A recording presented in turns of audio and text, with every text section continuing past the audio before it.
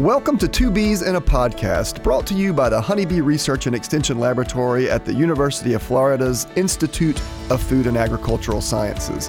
It is our goal to advance the understanding of honeybees and beekeeping, grow the beekeeping community, and improve the health of honeybees everywhere.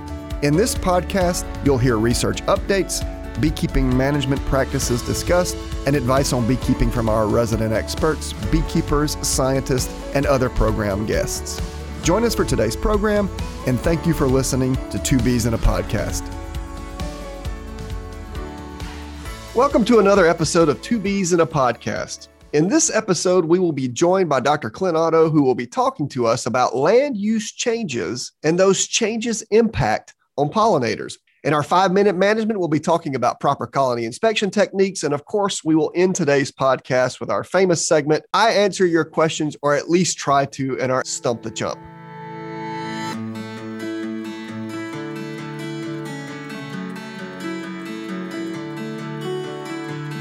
Hello, everyone, and welcome to another segment of Two Bees in a Podcast. Well, you know, Amy, honeybees aren't the only bees on the planet. Did you know that? What? No way. Yeah, no, it's a surprise, huh? Well, you know, there's a lot of pollinators out there, right?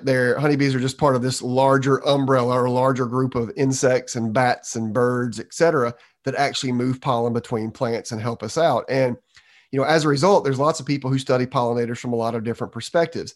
And I know all of our listeners are fully aware that, you know, humans make significant impacts on the landscape around them. And all these impacts that we make on the landscape can affect all kinds of things, not to mention pollinators. So in this segment, we're really going to focus on discussing land use change and its impacts on pollinators. And we're fortunate to be joined by Dr. Clint Otto, who is an expert on this topic.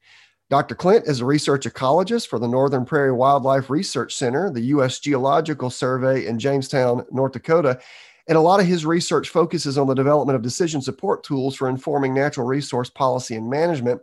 And some of his current research projects include modeling the effects of agricultural and land use change on pollinator habitat, health, national pollination services, et cetera. So, Clint, I'm really excited to have you join us on Two Bees in a Podcast. Thank you so much. I appreciate what discussion we're about to have. Well, thanks for having me. Clint, one of the ways that we like to do this is every time we have a new guest, and you're a new guest for us, is we just want to hear a little bit about your story. How did you get into bee research and working with pollinators, and how did you find yourself at the U.S. Geological Survey? Oh, well, I'll say I grew up in central Wisconsin. And at the time when I was pursuing my undergrad in biology, I thought I wanted to be a career amphibian biologist. So I went on to grad school, and I actually I majored in biology and with a focus in herpetology, which is the study of amphibians and reptiles. So I saw myself wandering around the tropics catching frogs and learning about their populations for the rest of my life. And I pursued research that looked at how human disturbances affected amphibian populations, and I continued that through my PhD. So it wasn't actually until I arrived at Northern Prairie Wildlife Research Center in 2012 that I actually I ended up looking at pollinators. And I did that through strong mentoring. See, my mentor at the time, Dr. Chip Eulis, he helped me understand how the plight of the wildlife that I was studying was very similar to the plight of the bee. And he also helped me understand how what was sort of unique about the plight of the bee and bee declines is that there was a much more vocal societal outcry about declining bees when compared to the vertebrates that I studied, compared to the frogs and the birds and so forth. That's kind of crazy to me, I tell you, because, you know, you're working on amphibians and then you transition to bees and other pollinators. You know, just with bees, there's 4,000, 4,500 species in North America. I mean, even though you had kind of that basic ecology and landscape, you know, impacts on organism background, did you find it a steep learning curve to have to become familiar with bees and the different species and identifying them and stuff? Absolutely. And to be clear, James, I am not a pro at identifying bees, as you point out, 4,000 species in North. So it's great because I get to be a student of my own research. I recognize my own deficiencies in the field of entomology. And I get to build a team around me to help fill those deficiencies. I have great entomologists, people with bee background that are part of my team. For me, I have this wildlife background. So I take a different approach to the science. And I've applied tools that I've learned as a wildlife biologist to the field of entomology. So I think it brings a little bit of a different perspective to me in terms of how I ask questions about pollinators and pollinator health. For example, in doing honeybee research, I like to think of myself as having my head outside of the bee box, looking at how things around in the local landscape surrounding that honeybee colony affects what's going on inside that honeybee colony itself. So I've enjoyed my journey in doing pollinator research, and it's kept it fresh in that, again, I get to be a student of my own research. And of course, that's tremendously challenging, but I've got to work with some great people, very knowledgeable people that have helped me out on that journey. And so I've been doing that. I've been doing bee research since 2013 and really have never looked back. And of course, all my research, as you alluded to in the introduction, it really focuses on landscape change and how that affects pollinators, and also the stuff that we care about that pollinators do for us humans. So specifically pollination services. And I get to work with a variety of partners to do applied ecological research, for example, documenting what flowers honeybees and wild bees are using in our region so that they can use the data to inform the design of pollinator-friendly seed mixes. So it's a little bit about my journey as how I got to be doing bee research.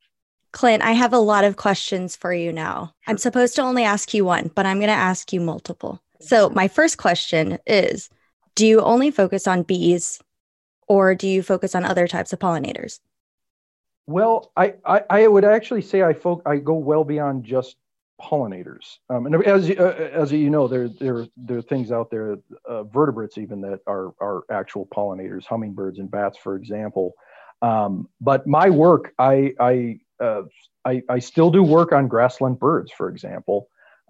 So beyond just pollinators, but again, I see this connection that the threats that our bees face are the same threats that are being faced by our wildlife species. But Sure. Right now, the societal focus seems to be on bees. And so I can use bees as my model organism to understand how stuff that we humans do to the landscape, how that affects bees.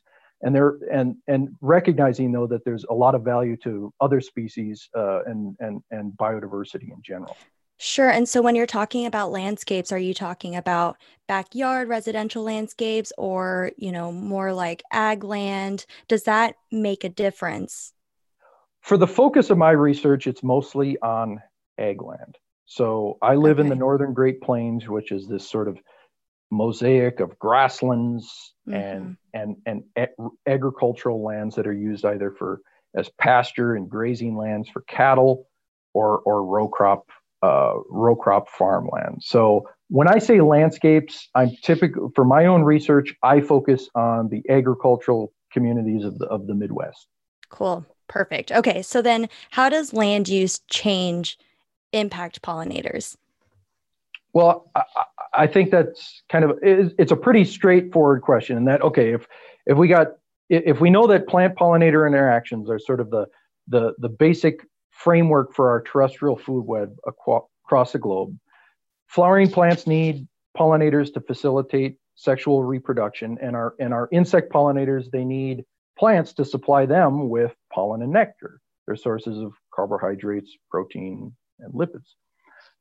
So when a natural or human disturbance affects the availability of flowers on the landscape, we can affect that this is going to impact our pollinator communities as well. And so I've chosen through my research to look at land use change as one of those factors that affect the availability of flowers for pollinators. And now I'm going to just give you a little example of what I mean by land use change.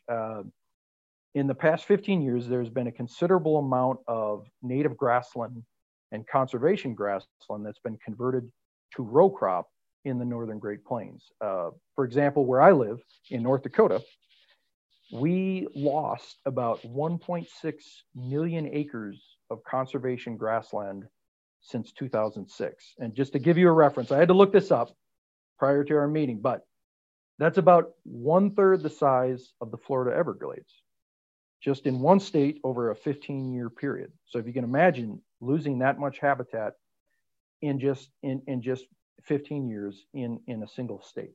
And these grasslands, of course, are where the flowers grow. I mean, that's where honeybees go to forage. Native bees forage as well, and they nest there. It's where monarch butterflies lay their eggs on milkweed. These grasslands are really critical habitat for our pollinators, as they are for the rest of biodiversity. And so concurrent with the loss of this grassland, in this region, we're also seeing this rapid increase in corn and soybean production. Corn being wind pollinated, so there's not much in the way of bee nutrition there. And soybeans are, they have their legume and relatively brief flowering window, but this far north they don't actually produce much nectar, and so there's not much in the way of season-long forage for bees in either corn or soybean fields. And that's sort of the way the winds are blowing. We're seeing more and more corn and soybeans pop up out here, and less grassland. And these are, I want to recognize that your audience is very diverse, and they probably have never seen the Great Plains. And so don't think of these as little 5 to 10 acre patches of corn and soybeans intermixed with tree rows and meadows. I mean, these are large scale monocultures where over a quarter mile or even a whole square mile, there might be nothing growing except the individual crop that was seeded. So the agriculture out here is highly mechanized, and we're seeing more and more of it as time goes on. So Clint, I'm sitting here listening to your answer and your comments, and I'm thinking about this conflict, right, between this growing human population and this growing demand to feed humans. So that sucks up more and more land really around the world. This isn't really just, as you noted, limited to the Great Plains. But then I think about the conflict between that and then preserving habitat for pollinators that are so important for food production, or other organisms that are just important for life, right? And so it's really tricky. I know that there's many discussions going on around the world about how to deal with this. And, I work in a college of agriculture at the University of Florida, and there's always lots of conversations about how to grow more food on less land, right? And it's just tricky. And there's a lot of science going into that in the moment, but kind of getting down back to pollinators and how land use change affects them, all these things that you mentioned about native pollinators, that's true. I work with honeybees, and the land use changes can also impact honeybees. Can you share some ways that land use might impact honeybee colonies as well? Oh, certainly. Yeah. And it goes back to what I said earlier. I mean, in short, if we have disturbances that cause flowers to disappear on the landscape, our pollinators are going to be affected. And that includes honeybees. When we talk about wild bees, typically we refer to grasslands as habitat, because the wild bees are going there to not only to feed, but also to nest. When we talk about honeybees being a managed species, typically we refer to grasslands as forage lands, because honeybees, that's where honeybees are going to forage. They're going there to find pollen and nectar on all the flowers growing there. And that's why beekeepers come to this region, because of the abundance of forage for honeybees. So we've had this rapid conversion of grassland to row crop in our region. And I'll give you an example of one of the studies we did starting in 2015. We set out to investigate how these land use changes were affecting honeybee colony health. And we had the great privilege of partnering with some commercial beekeepers in North Dakota, South Dakota, and Minnesota. And we selected a variety of apiaries that they've used for perhaps even several generations, where these beekeepers have used these apiaries, and they had a different amount of row crop and grassland around them. So we tried to select apiaries across this landscape gradient of grassland to row crop. We had some apiaries that were surrounded by a lot of grassland, so we thought it'd be a lot of forage for bees. And then we had some that were surrounded mainly by corn and soybeans. And we went into each apiary and we monitored the health of the bees. We took health assessments in the spring and then the late summer after the growing season was complete. We analyzed pollen for crude protein, and also performed a genetic analysis to identify the pollens that the bees were bringing back to their colony. And then finally, we monitored the weight change. We used a digital scale that we put underneath a subset of the honeybee colonies, and we recorded weight every 15 minutes throughout the growing season. And through our research, we've shown that honeybees colonies that spent the summer in areas surrounded by a lot of grassland grew more rapidly than those colonies that spent the summer in areas surrounded by a lot of corn and soybeans. And in some cases, the colonies that were surrounded by corn and soybeans actually shrank in size over the summer. They got smaller over the growing season. And this makes sense in the sense that colonies with less access to forage are not going to do as well as colonies with abundant forage. And what's more, we followed these honeybee colonies into the almond orchards in California some 6 months later, because all these colonies, of course, in the Northern Great Plains, they don't spend the winter in the Northern Great Plains. Nobody wants to spend the winter in the Northern Great Plains, and beekeepers are loading up their colonies on the back of trucks, and they're transporting them mainly to the Central Valley of California to pollinate the almond crop. And so we tagged each individual colony that we studied, and then we found it again in the almond orchards some 6 months later.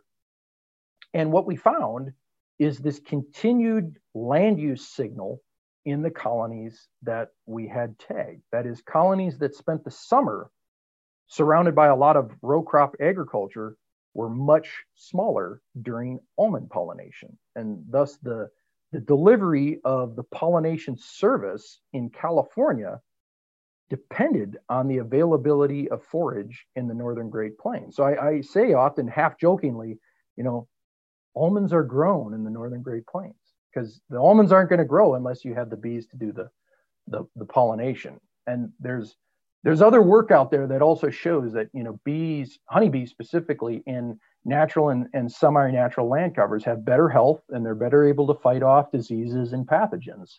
The bees that also can consume a more diverse pollen diet have heightened immune system function. So those are some of the mechanisms by which individual bees respond to land use that ultimately culminates in colony health and the pollination services that they provide. I love that story. It's very poetic to think about how diverse landscapes in the Northern Great Plains where bees are visiting there can improve bee health to the point and grow colonies to the point that those colonies are then able to go and help agriculture in other states. I mean, that's really exciting. I mean, we try to sell the same story here in Florida because about a quarter of the nation's bees end up passing through Florida, at any given year, somewhere between a fifth to a quarter. And we overwinter colonies here, and we make the point that a lot of what happens in Florida could affect other states as well. And this very poetic, very beautiful story of, natural landscapes, this diversified pollen and floral sources for bees really improves their ability to assist in agriculture throughout the season. That's really neat. Yeah, I feel like I'm going to go a little off topic here, but, a lot of beekeepers do migrate to Florida before they head out over to almonds in California. And so are there a lot of beekeepers, and, this is for Jamie or Clint, I guess, a lot of beekeepers that stop in North Dakota before heading down? I mean, I know they probably don't go up to North Dakota, but is that part of a typical migratory route that beekeepers will go on? Actually, a lot of beekeepers do go up to North Dakota from here. There's a lot of honey resources, right? Clint, I guess clover is a pretty big crop grown up there. So a lot of beekeepers will pass through. In fact, if I'm not mistaken, Clint, you can maybe correct me if I'm wrong, North Dakota is one of the 3 leading honey producers in the whole of the U.S. because of its abundant nectar resources. North Dakota is number 1. Okay, there you go. Honey production. Yeah, I sit corrected. We,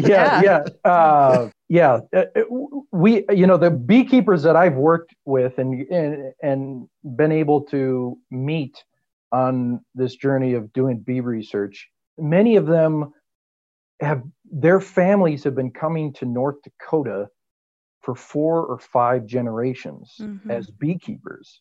I mean, every year. That's awesome. Yeah. Every year we have about 35% of all the honeybee colonies that are in the US, they are trucked to this area that we call the Northern Great Plains. And beekeepers do that because they know they can make a viable honey crop, and they can also have their bees recover from the migratory stressors that Jamie highlighted, the migration of beekeepers and their honeybee colonies. That's stressful. That's stressful for bees. They need time to spend and have access to clean forage and recuperate from that migratory pollination circuit. And North Dakota is one of the principal places that beekeepers like to come. If you're a listener from overseas and you're listening to this podcast right now, I know it sounds very US centric what we're discussing, but land use is affecting beekeepers all around the world. But I just want to give you a sense of the scale of apiculture and beekeeping in the United States. From Florida to North Dakota is a few thousand kilometers away from one another, but it's very common for our commercial beekeepers, at least, to move their colonies, thousands of them. And if you consider all the commercial beekeepers, 1 million plus colonies moving all around the country, multiple stops to provide pollination services. And Clint, you're spot on. They stop in North Dakota, which for some beekeepers like those in the state of Florida, perhaps Texas, might be 1,000 or more kilometers away. And so this idea that they can come to North Dakota kind of is a safe haven because there's still a lot of natural habitat, and preserving pristine habitat with diversified floral resources is very important. I think what we're talking about now, Clint, in your research is very vital, in my opinion, to the long-term sustainability of beekeeping, not just in the US, but I think it's going to have broader implications for beekeepers around the world as they struggle with these same issues in their own areas. Whatever land use change means to them, it's something that's going to affect their colony as well as their general pollinator population health. Certainly. This problem is not going to get any easier to solve when we have 8 billion people on the planet, and we need lands for food, fiber, and fuel. We're going to continue to see changes to our landscape, that we're going to see pressure continue to be put on natural lands. And this is going to result in loss of habitat, unfortunately, for our pollinator community. And if I may, just to give context to what you had said earlier, Jamie, about the pollination circuit here in the US, and how North Dakota is this sort of central hub. In North Dakota, we have about 700,000 honeybee colonies that are trucked here every summer. That's almost as more honeybee colonies than we have human beings in the state of North Dakota. And it's increasing every year because we're seeing more and more honeybee beekeepers and honeybee colonies being brought to this region. And it's also a time period where we're seeing fewer and fewer resources on our landscape for bees. So there's more beekeepers and more honeybees and fewer resources to go around. And as the ecologist, I'm concerned what that means for competition, not only between beekeepers competing for space, but also individual honeybees, and what that means for honey production. And it also runs the risk of greater disease transmission rates, right? We're packing these honeybees into smaller and smaller areas as forage lands continue to dwindle. We're just seeing tighter and tighter spaces, and this has effects on the beekeeping industry and their economic solvency. So, Clint, I guess, after talking about ag land, and you've mentioned food, fiber, and fuel. I like that. So why is the topic of land use change? Why is that important for citizens? Well, I would say in the context of pollinators, it's important for any citizen that likes to eat food, because we need these. That's fair. I like to eat. Yeah. Okay. Yeah, I do. I do as well. And recognizing that we need our pollinators, honeybees and our native bees and all the other pollinators on this planet, we need them. I mean, they are the foundation of our agricultural economy as well as terrestrial food webs across the globe. I mean, if we don't have those plants and the plant and pollinator interactions, it's going to affect our own human well-being. And that's kind of why this research that we're doing that shows this linkage between forage lands in the Great Plains and pollination services elsewhere in the country.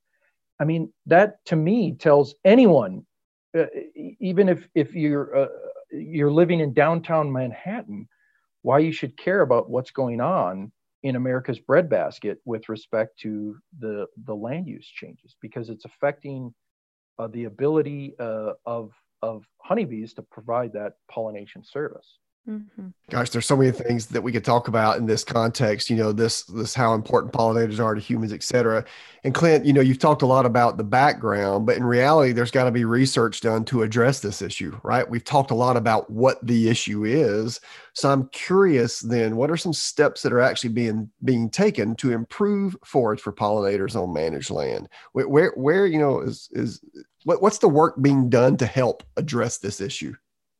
Well, there's a lot of work. There's a lot of great people out there that are doing work to address. So I don't mean to suggest that it's all doom and gloom. I mean, we do have this. We have a problem on our hands, and as I mentioned about a growing human population, and we all need access to lands for food, fuel, and fiber.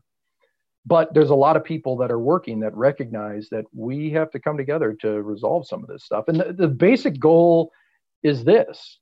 Or the solution is we need to get flowers back on the landscape and also conserve what remains that's out there. It really boils down to maintaining and enhancing the ecological integrity of the landscape. And so if we do that, we're going to improve conditions for our honeybees, our native pollinators, our birds and the frogs and all the other critters, including our own human well-being. I mean, we humans, we are a part of this ecological system. So I include that in ourselves when I talk about ecological integrity of the landscape. So if that's the goal, how do we get there from here? And that could be the subject of a whole nother podcast, I feel like. But some of the things that need to happen to prevent further pollinator declines, first we got to help conserve what native habitats are left and reduce the conversion of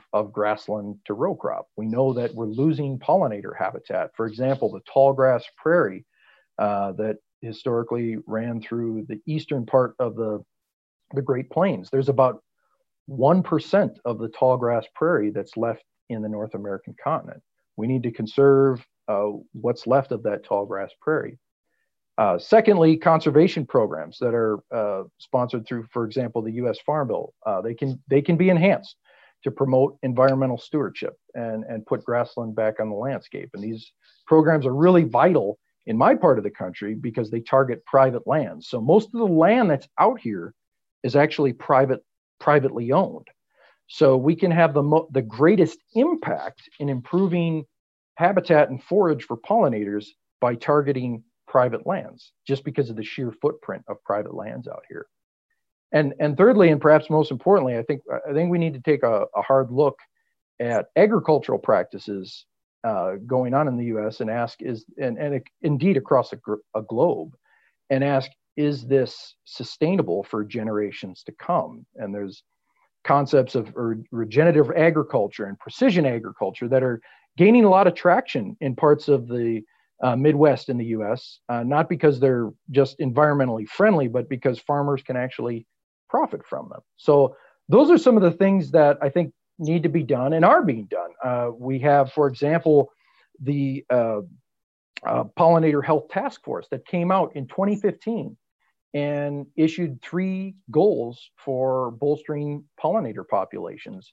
One of those goals was actually the creation or enhancement of 7 million acres of pollinator habitat by 2020. And that's been sort of a all hands on deck approach where we've seen every line of government trying to take action to improve pollinator habitat. I work with a lot of great people within the U.S. Department of Agriculture that are doing work with egg producers and landowners to try to create pollinator habitat on small portions of land and on farmland. And so there are people taking great action, but there are we have a lot more work to do if we're going to combat pollinator declines and sort of circumvent what's going on with respect to land use change. Clint, it's hard to watch the news at any point and feel good, like we're actually moving in a positive direction in anything. And, and as someone who works with bees, people only ever come to me with the issues, right? They don't ever come to me and say, hey, my bees are doing great. Life is so good. It's always like, my bees died. What's going on? So, in that context, and given everything you've said, is the future bright for pollinators? Is this an issue that we humans are going to address successfully? That's a tough question to answer. It really is. I am an optimist. I want to remain an optimist. I know, though, that our planet has a tremendous challenge ahead of it with our growing human population and climate change. I mean, climate change is the elephant in the room, and that we need to address, not only for pollinators, but for our own human well-being. I like to think that when we look at a local level, that there are some really good people doing a lot of great things for pollinators, and I want to hold on to that positive energy, because you're right, Jamie, when you turn on the news, it's really easy to get down in the dumps about what's going on, but again, focusing on that global or that local level, I see a lot of positive action. I mean, even having friends, for example, that are willing to take their lawn in their own little quarter acre that they own in town and actually convert that into perennial cover or putting out some sort of pollinator garden. I mean, these are all little steps that we average citizens can take to help address bee declines and just get biodiversity back on that little piece of property that we may own or manage. I think those are really important steps. And so I think the future is bright when we get to talk to all the people at that local level that are trying to do things. And that's kind of that's the positive energy I choose to hang on to. I find it sometimes difficult maybe this is an incorrect statement given all the attention that pollinators get, but I find it sometimes difficult to get people like super duper excited, about pollinators. Everybody's aware of the issue and it seems to be growing and fancy, but I think if folks listening to this podcast today are people who, just general citizenry, if they just plant a couple of, blooming plants in their yard and just take a moment to see what shows up and see the beauty, the biology, the behavior of the things that's going around, and then appreciate how important those things are to our own survival, then they can look at something like what you're researching in the Northern Great Plains and habitat loss and land use changes and all of this stuff with potential long-term impacts on human populations. It should be quite obvious and a rallying cry worth supporting. So Clint, I really appreciate the work that you and others like you and your collaborators, et cetera, are doing on behalf of pollinators everywhere and even beekeepers, right? This is kind of a beekeeping centric podcast, but we owe a lot to research like this because these are issues we're going to have to address in the future. And so I really appreciate you joining us today on Two Bees in a Podcast and talking about land use change and its impact on pollinators. Thanks. And I'd like to say, Jamie, too, that yes, everyone has a stake in pollinator conservation. If you are able to put out a pot of flowers outside, you're doing something to help protect bees. I've been amazed on my own little property that I own this just in a normal rural American neighborhood. My little front yard, my wife and I have been able to put in some nice perennial cover, and my goodness, have the bees returned. It used to be a barren rock bed and grass, and now we have a ton of different native bees showing up. We have monarch butterflies that come through and land on some of our goldenrod that we planted during the fall migration. It's been spectacular to watch the changes that we've had just on a very small level, on a patch of ground that measures about 15 feet across by another 10 feet. We've done our little part on a local level. And if everyone can participate in activities like that, I think the future would be very bright for our pollinator communities. I agree, and I'm excited because I think people are starting to do it. To me, bees or Hmm. pollinators are kind of one of those gifts that's just waiting to be unwrapped. So all you really have to do is go down to your local hardware store and find some pollinator plants, put a few out, Clint, like what you said, and you'll just be amazed at what shows up. I remember when my kids were super duper young, we had some nesting habitat out in the yard, and my kids were just amazed at the solitary bees and wasps that just use those. And so I think about an area the size of a third of the Everglades disappearing over a 10 to 15 year period and how important that is to pollinators. And Clint, we've got work to do. So thank you so much for your insight. I know this is going to be impactful and hopefully change the hearts and minds of a lot of folks out there and support this type of research. Thanks for having me. I appreciate the time. Absolutely. Everybody, that was Dr. Clint Otto, who's a research ecologist for the Northern Prairie Wildlife Research Center, the U.S. Geological Survey in Jamestown, North Dakota.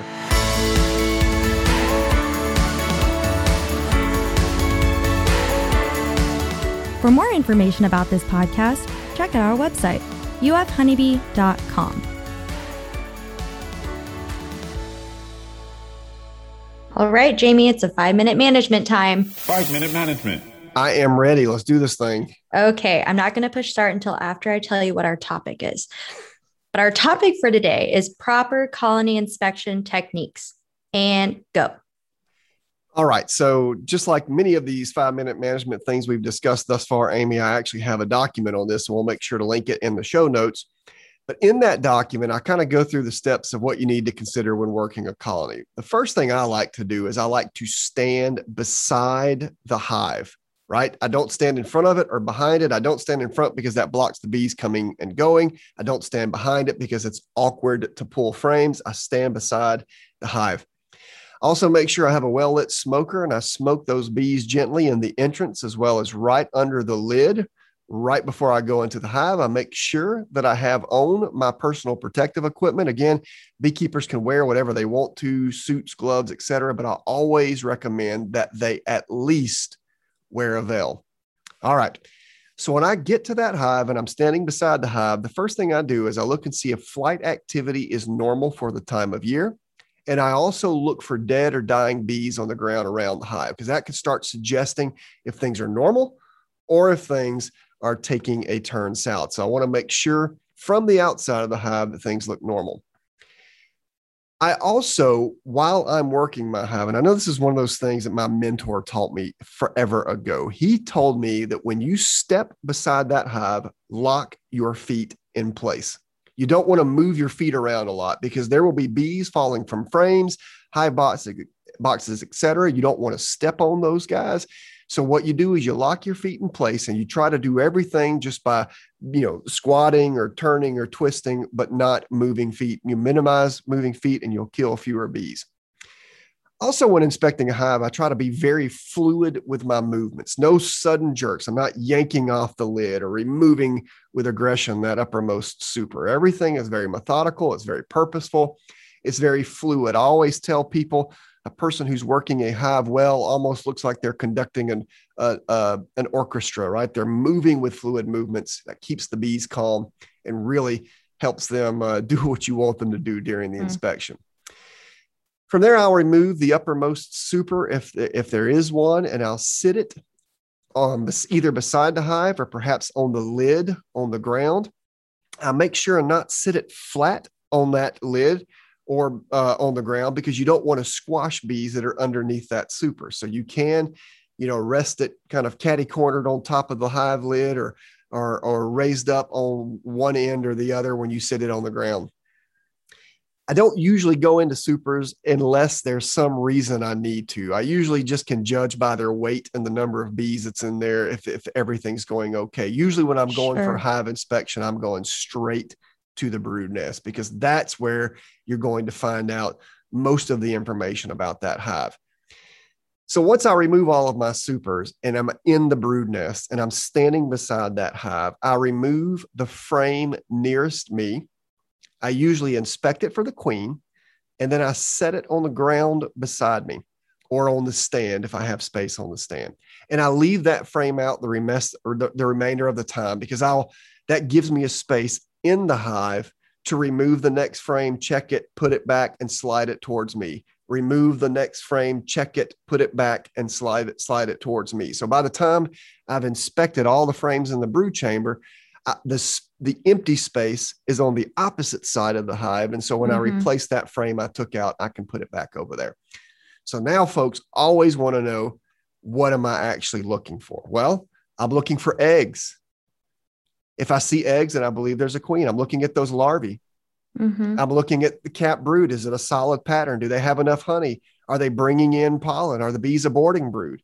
So you're looking for all of those things. You're wanting to make sure that there's no diseases or pests or nutrition stress. You want to make sure that your queen is present. You want to make sure that they have the food that's needed for them to survive. And you also want to make sure that all the activities are normal. Once I've done that, I simply put the hive back together in the reverse order from which I took it apart.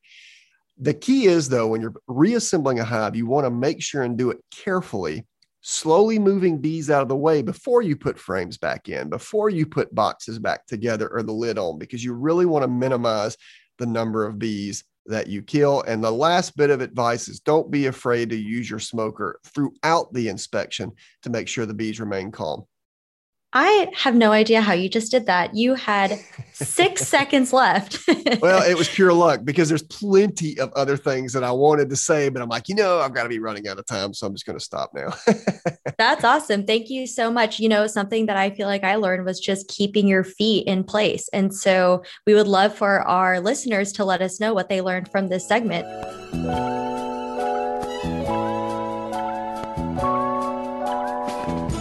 It's everybody's favorite game show, Stump the Chump.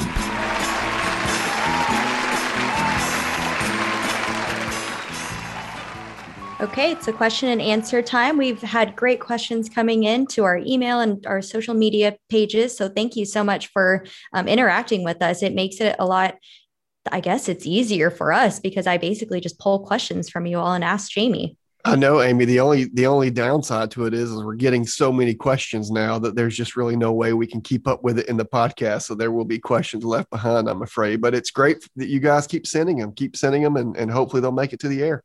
Well, we're trying the best we can. That's the best we can do, right? So the first question we have, do hives turn drone comb back into worker brood? All right. So let's think this thing through just a little bit. It's an interesting question, and there's a couple of different angles. Number one, when we start our colonies, we almost always put them on frames that include worker-sized cell foundation. The vast majority of foundation that's sold, the vast majority of foundation that's used has the imprint of worker-sized cells. So when we start bees in these types of hives that are given essentially exclusively worker-sized cells, the bees want to make drones. And so what will happen is, as they're constructing cells on that foundation, they will take a couple of areas on most combs and start drawing out drone cells. And it's always a really strange looking area. Again, the foundation is worker size. And so what they're having to do is change that a little bit to morph it into drone size cells. So you'll get some cells that are kind of intermediates between worker size cells and drone cells, leading up to those patches that are drone cells. All right. Once they become drone cells, drone sized comb, right? These cells, that they will not revert them usually back to worker size cells. In fact, what I've seen in my beekeeping years is, if there's ever a damaged section of comb, they will almost always build it back as drone size cells and not worker size cells, just because if you look in nature, up to about 20% of the comb, 20% of the cells are drone cells. And so they're taking what we give them and trying to convert some of it to drone cells. And they don't usually reverse that. They don't usually take it back in the other direction. If you feel like you've got too much drone comb, then you could always cut out some sections of that and see if the drones will build back worker size cells, or sorry, if the workers will build back worker size cells. But I suspect, if anything, they're going to make it drone size cells again and not worker size cells. So if they're drone size cells, would a queen ever lay a fertilized egg in a drone size cell? So Amy, biology's messy. So absolutely, she's capable of putting fertilized eggs, so female eggs in drone cells, and unfertilized eggs, male eggs, and worker cells. But I would say it's the exception rather than the rule. And the worker bees can detect when that happens, and they'll abort those eggs to make sure that they're not developing in the wrong place. Got it. All right. So we know that honeybees are very important to our crop pollination. And a lot of people are really interested in adding pollinator gardens to their areas. And so the question is, what is the impact of pollinator gardens on the pollination of these crops? So how does it impact that? Yeah, Amy, I'm going to give you the short answer before I give you the long answer. The short answer is this is a topic of active research. All right. And the long answer will be me explaining that. So essentially, right, people have been hearing that honeybees populations are suffering, and then they heard that native pollinator populations are suffering. And so one of the chief recommendations that's been born out of both of these ideas is just plant more things for pollinators. Mm-hmm. And so a lot of homeowners are putting in pollinator gardens, libraries are putting in pollinator gardens, cooperative extension offices, schools, you name it. Basically everybody. A lot of people are planting for pollinators, wildflowers, bushes, shrubs, trees, etc. All right.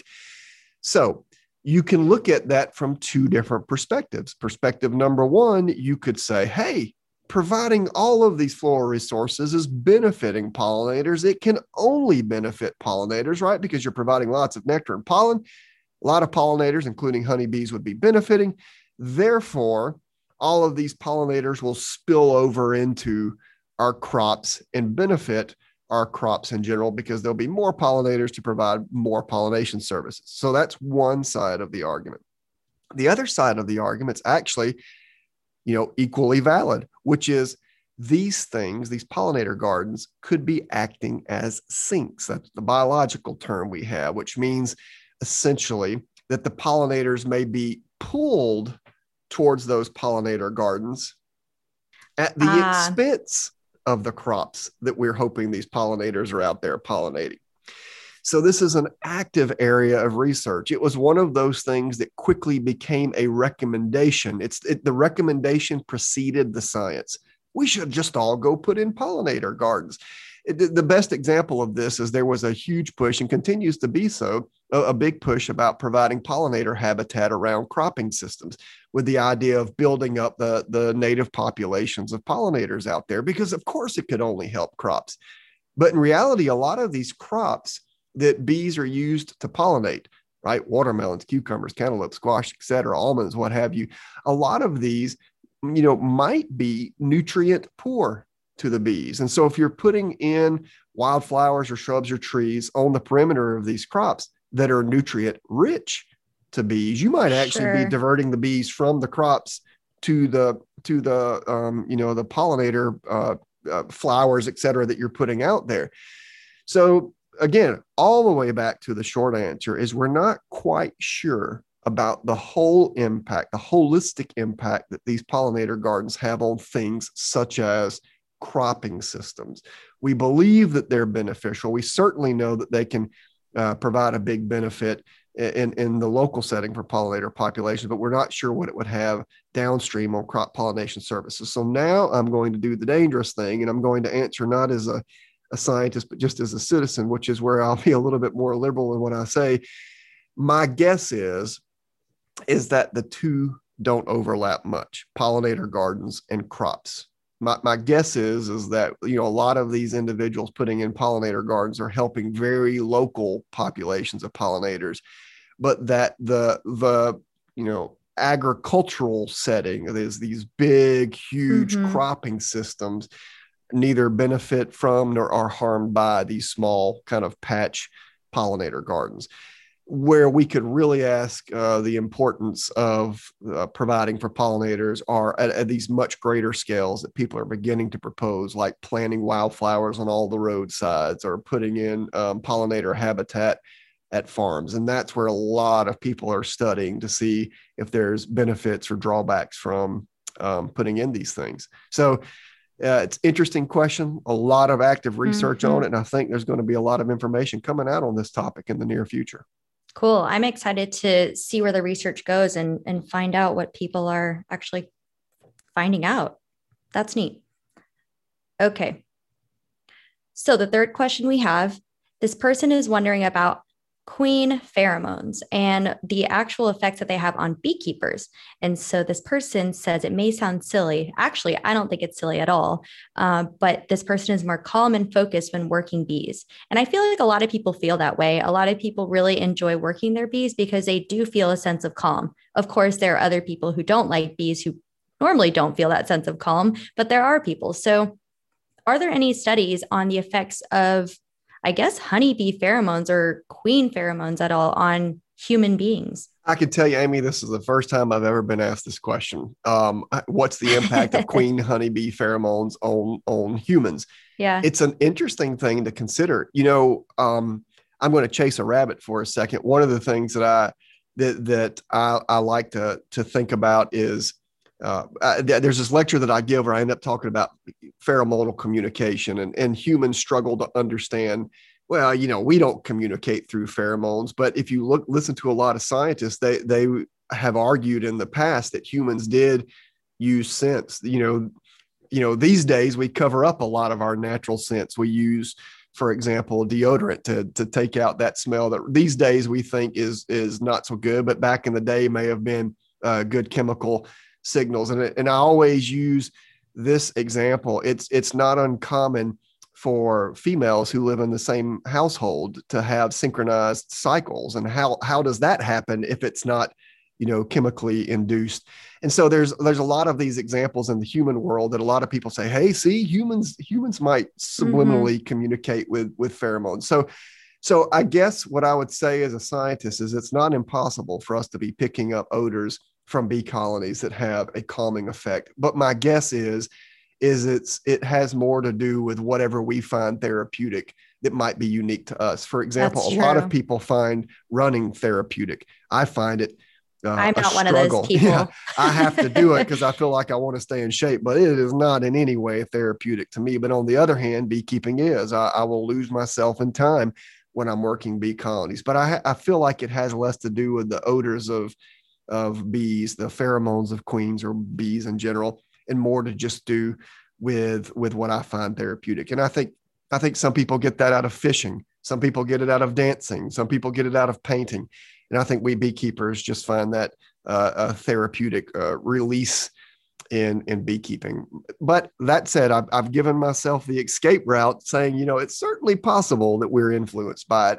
I've just never seen research on it. And my gut tells me it has more to do with other things than the actual pheromones produced by bees. Yeah. You know, I think the great thing about us being about a year into our podcast is now we're getting these specialized questions that are a little bit more difficult, you know, to answer. And there's so much out there that we still don't know. Oh my goodness, so much. I tell you, if people want to study bees, I mean, most of the questions we've already had to address today are things that we could know a lot more about. So keep those questions coming. You're giving us great research ideas, if nothing else.